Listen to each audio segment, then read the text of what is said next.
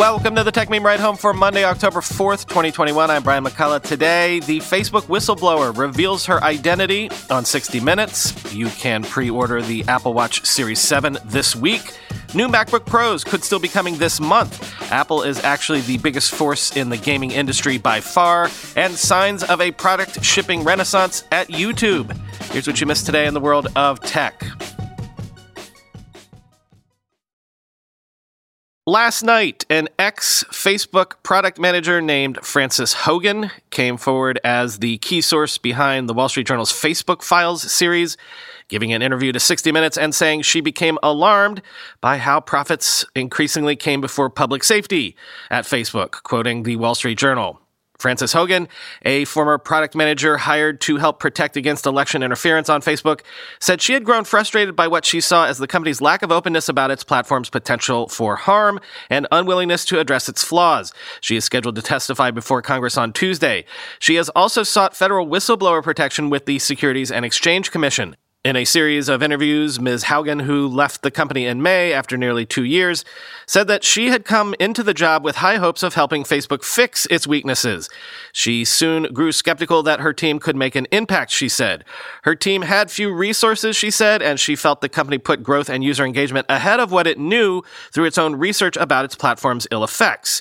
Toward the end of her time at Facebook, Ms. Haugen said she came to believe that people outside the company, including lawmakers and regulators, should know what she had discovered. Quote, "If people just hate Facebook more because of what I've done, then I've failed," she said. "I believe in truth and reconciliation. We need to admit reality. The first step of that is documentation," end quote. So not to say I called it, but isn't that pretty much the profile of the type of person I suspected it would be? A researcher or a do-gooder inside Facebook that thought that they could make the product better, only to run into brick walls. I'm not sure what new information Ms. Haugen shared on 60 Minutes last night, at least if you're a regular listener to this show. Though I would imagine that 60 Minutes has more of a normie audience than the show does, so who knows the impact of this overall. But I thought that Kevin Roose had an interesting point in the New York Times this morning. If you step back and look at this whole brouhaha from afar, does this sort of paint Facebook as a company in a slow decline, evidenced by its recent frenetic pivots, executive paranoia, talent attrition, quote? What I'm talking about is a kind of slow, steady decline that anyone who has ever seen a dying company up close can recognize. It's a cloud of existential dread that hangs over an organization whose best days are behind it, influencing every managerial priority and product decision and leading to increasingly desperate attempts to find a way out. This kind of decline is not necessarily visible from the outside, but insiders see 100 small, disquieting signs of it every day. User hostile growth hacks, frenetic pivots, executive paranoia, the gradual attrition of talented colleagues. If these leaked documents proved anything, it is how un-Godzilla-like Facebook feels. Internally, the company worries that it is losing power and influence, not gaining it, and its own research shows that many of its products aren't thriving organically. Instead, it is going to increasingly extreme lengths to improve its toxic image and to stop users from abandoning its apps in favor of more compelling alternatives. You can see this vulnerability on display in an installment of the Journal series that landed last week.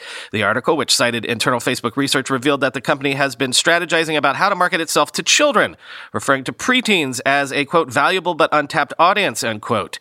The article contained plenty of fodder for outrage, including a presentation in which Facebook researchers asked if there was, quote, a way to leverage playdates to drive word of hand / growth among kids, end quote.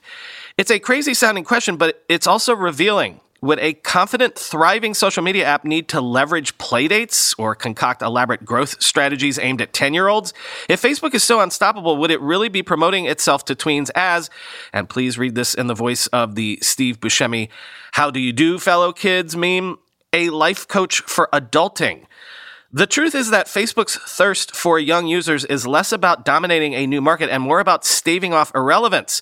Facebook use among teenagers in the United States has been declining for years, and it is expected to plummet even further soon. Internal researchers predicted that daily use would decline 45% by 2023. The researchers also revealed that Instagram, whose growth offset declining interest in Facebook's core app for years, is losing market share to faster-growing rivals like TikTok, and younger users aren't posting as much content as they used to. Facebook is for old people, was the brutal verdict delivered by one 11-year-old boy to the company's researchers, according to the internal documents. A good way to think about Facebook's problems is that they come in two primary flavors: problems caused by having too many users and problems caused by having too few of the kinds of users it wants. Culture-creating, trend-setting, advertiser-coveted young Americans. The Facebook files contain evidence of both types, end quote. Well, good point, I suppose, but I don't know. A lot of people said the same thing about Google even 5-10 years ago, and they've just, had their best years in terms of profit growth recently. So has Facebook, so I don't know. Try telling all of that to Wall Street. Remember how at the last Apple event, Apple didn't let us know when the Watch Series 7 was actually coming? Well, now we know that Watch Series 7 pre-orders start on October 8th, shipping on October 15th. Quoting MacRumors for a reminder of what this involves, quote, "The Series 7, compared to the Series 6, features a larger display with slightly more rounded corners, which allows the display to appear to curve on the sides. The new Series 7 also sports IPX6X certification for dust resistance in addition to WR50 water resistance. The new watch, however, keeps the same CPU as the Series 6.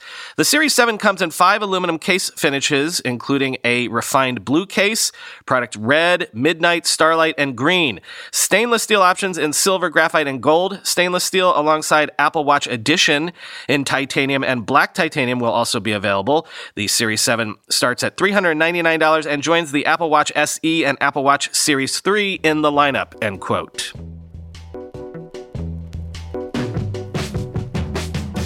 And of course, I'm hyper-focused on new, actually usable MacBook Pros, and Mark Gurman said over the weekend that MacBook Pros with M1X chips, including 8 high-performance cores, 2 high-efficiency cores, and 16 or 32 graphics cores, will launch, quote, in the next month, quoting 9to5Mac.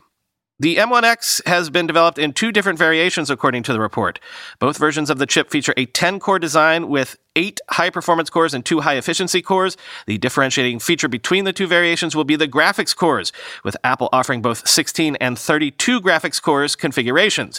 Bloomberg also continues to report that Apple is working on higher-performance chips for a new Mac Pro, as well as an M2 for future MacBook Airs, iMacs, and low-end MacBook Pros, end quote. Gurman writes, quote, "The new MacBook Pro didn't appear at Apple's September product unveiling, but it should still be launching in the coming weeks. Apple typically does its major new Mac introductions in October, so stay tuned," end quote. The new MacBook Pro lineup has been rumored for the entirety of 2021. The machines are expected to be available in 14-inch and 16-inch configurations with mini LED displays, a redesigned chassis, an SD card slot, an HDMI port, and MagSafe for charging. Apple is also expected to remove the controversial Touch Bar, end quote.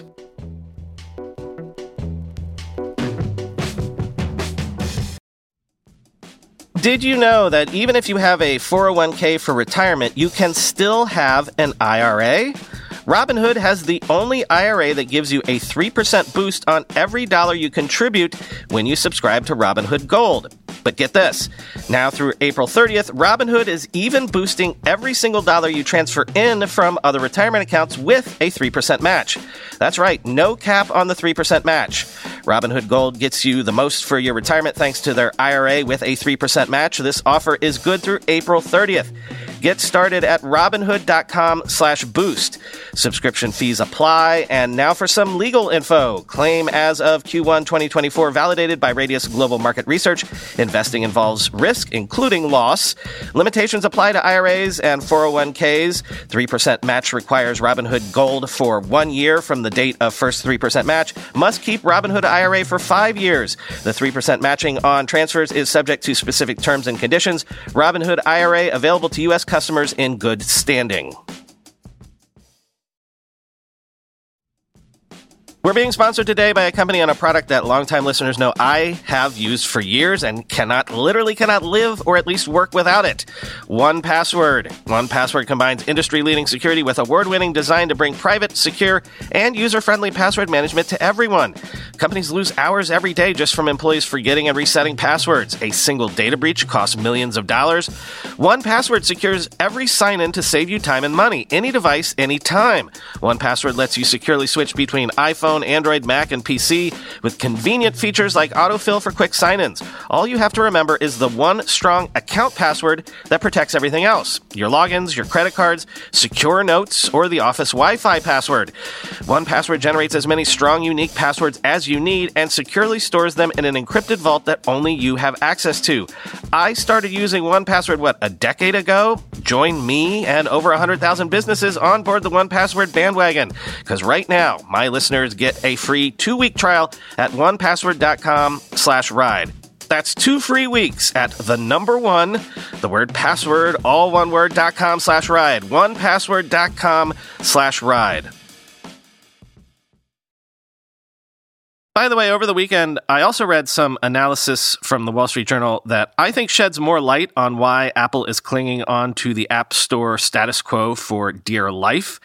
We've spoken before about how it's gaming that has become the wedge to potentially crack the App Store open, and this could help explain why. Apparently, Apple's operating profits from games in fiscal year 2019 totaled $8.5 billion. That's $2 billion more than the combined profits of Sony, Activision, Nintendo, and Microsoft, at least in games. Quote, many digital activities from search to social to shopping to live events could take place inside of games in the coming years. Industry global revenue from video games is expected to almost double to $198 billion in 2024 compared with 2016, according to estimates by technology consulting firm Activate Inc. The biggest chunk of that growth is from mobile games, which Activate predicts will generate $103 billion in 2024. The risk for Apple is that its role as the gatekeeper between the gaming world and its more than 1 billion iPhone users, as well as the fee it collects as the middleman, could be disrupted, whether by legislation, court order, or regulatory action. Epic sued the company in 2020, alleging that it stifled competition. Because of Epic's lawsuit and increased scrutiny of Apple's sway, lawmakers and regulators from Washington to Brussels are considering ways to potentially upend the company's power, which some fear hurts rivals. Another threat to Apple's profit engine comes from China. New rules in that country aim to decrease the number of hours young people can play games. 3 of the top 5 grossing mobile games in the App Store are from China, including the number 1 title, Honor of Kings, from Tencent, which generated an estimated $2.5 billion last year from users, according to analytics firm Sensor Tower. Globally, customers spent a total of $45 billion on mobile games through the App Store in fiscal 2020, according to Sensor Tower. Almost 31% of that money was spent in China, while 26% was in the U.S. Apple's cut came out to an estimated $13.5 billion, or 5% of Apple's overall sales that year of $275 billion. 50% of Apple's revenue came from hardware sales of iPhones. Apple doesn't break out revenue from the App Store. Instead, it includes the business as part of its services category, which it said generated $53.8 billion in sales last year. That category also includes music, iCloud, Apple TV, advertising, and extended warranties. It doesn't say how profitable each of its product categories is, but disclosing an overall company operating profit of $66.29 billion during the period, end quote.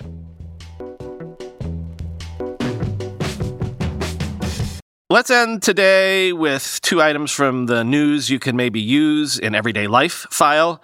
First up, Amazon says that Prime members can now send gifts with merely a phone number or email address, no physical address required.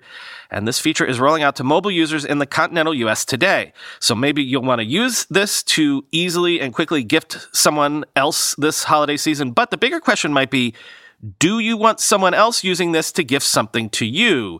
Because, quoting The Verge, Gift givers have to be Amazon Prime members. The program is limited to the continental U.S., and it can only be used on mobile devices for the time being.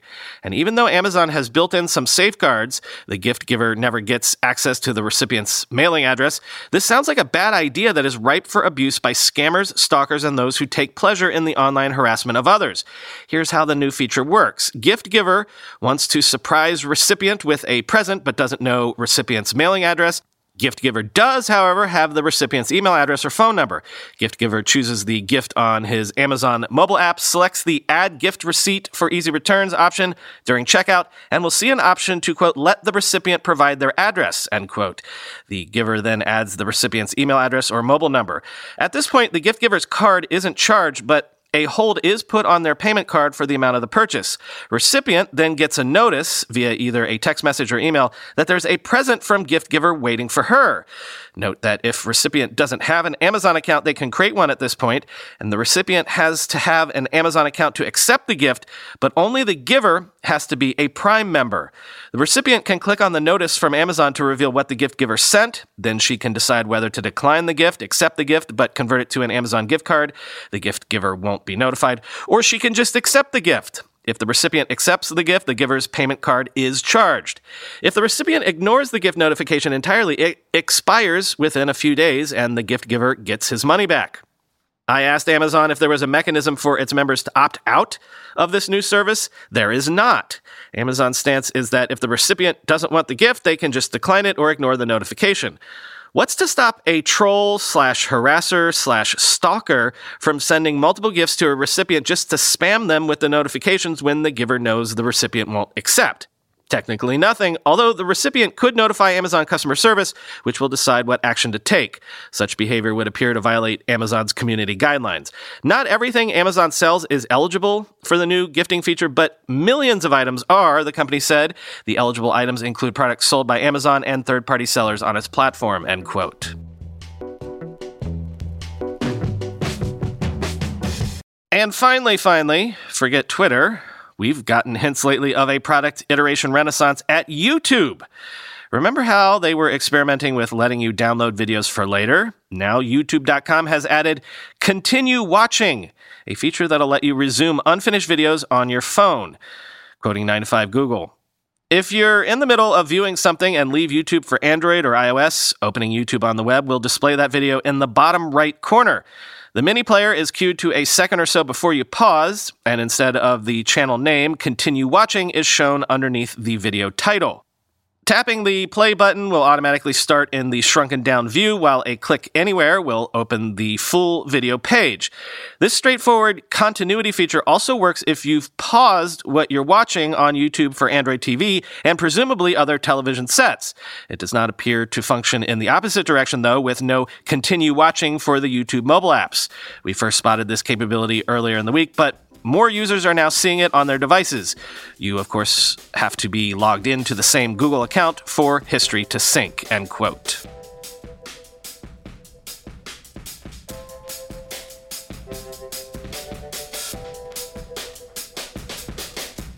This is obviously neither here nor there, but this weekend was the weekend we actually officially took both the YouTube Kids app and the YouTube app itself off of our kids' iPads. We just have had enough with that. Even YouTube Kids just riles our kids up with such garbage programming. It's back to only content made by actual professional content creators in this house. No more Ryan's World, no more Ninja Kids. It's too much. Talk to you tomorrow.